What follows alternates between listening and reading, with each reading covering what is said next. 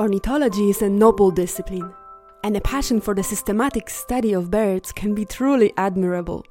When I was a little girl, we spent every summer with my family and cousins at the seaside. We enjoyed the change of scenery very much.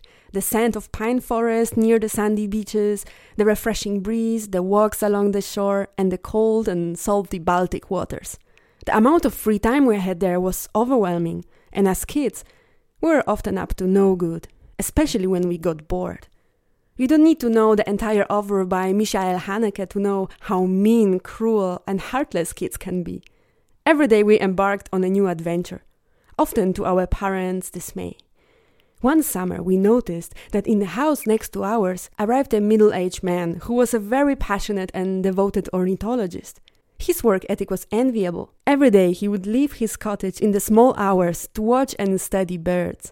And then, on his way back, he would always come to us to have a little chat with us about the birds and to teach us something valuable. He was showing us the pictures and sketches for his new book he was working on, telling us some great stories about birds' behavior and customs.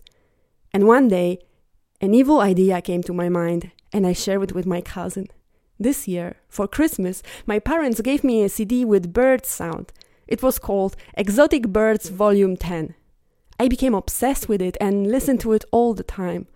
So one early morning, I decided to put my CD player near the window and play it out loud, just around the time when our neighbor was leaving his cottage. Later that day, when he came to visit us after his expedition, he seemed very hectic, invigorated with nervous energy. He told us that today he heard some new species of birds, which was very confusing to him because they were not supposed to be here. Usually, he said, they lived somewhere in Asia or Africa and were not native to Poland. He said that his research is now ruined and he does not know what to do with this new discovery. He seemed very confused and said that he has to inform his ornithology society immediately about these new anomalies.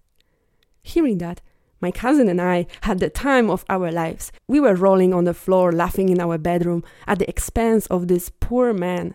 The next day, we decided generously to spare the man's nerves and not to play the CD again.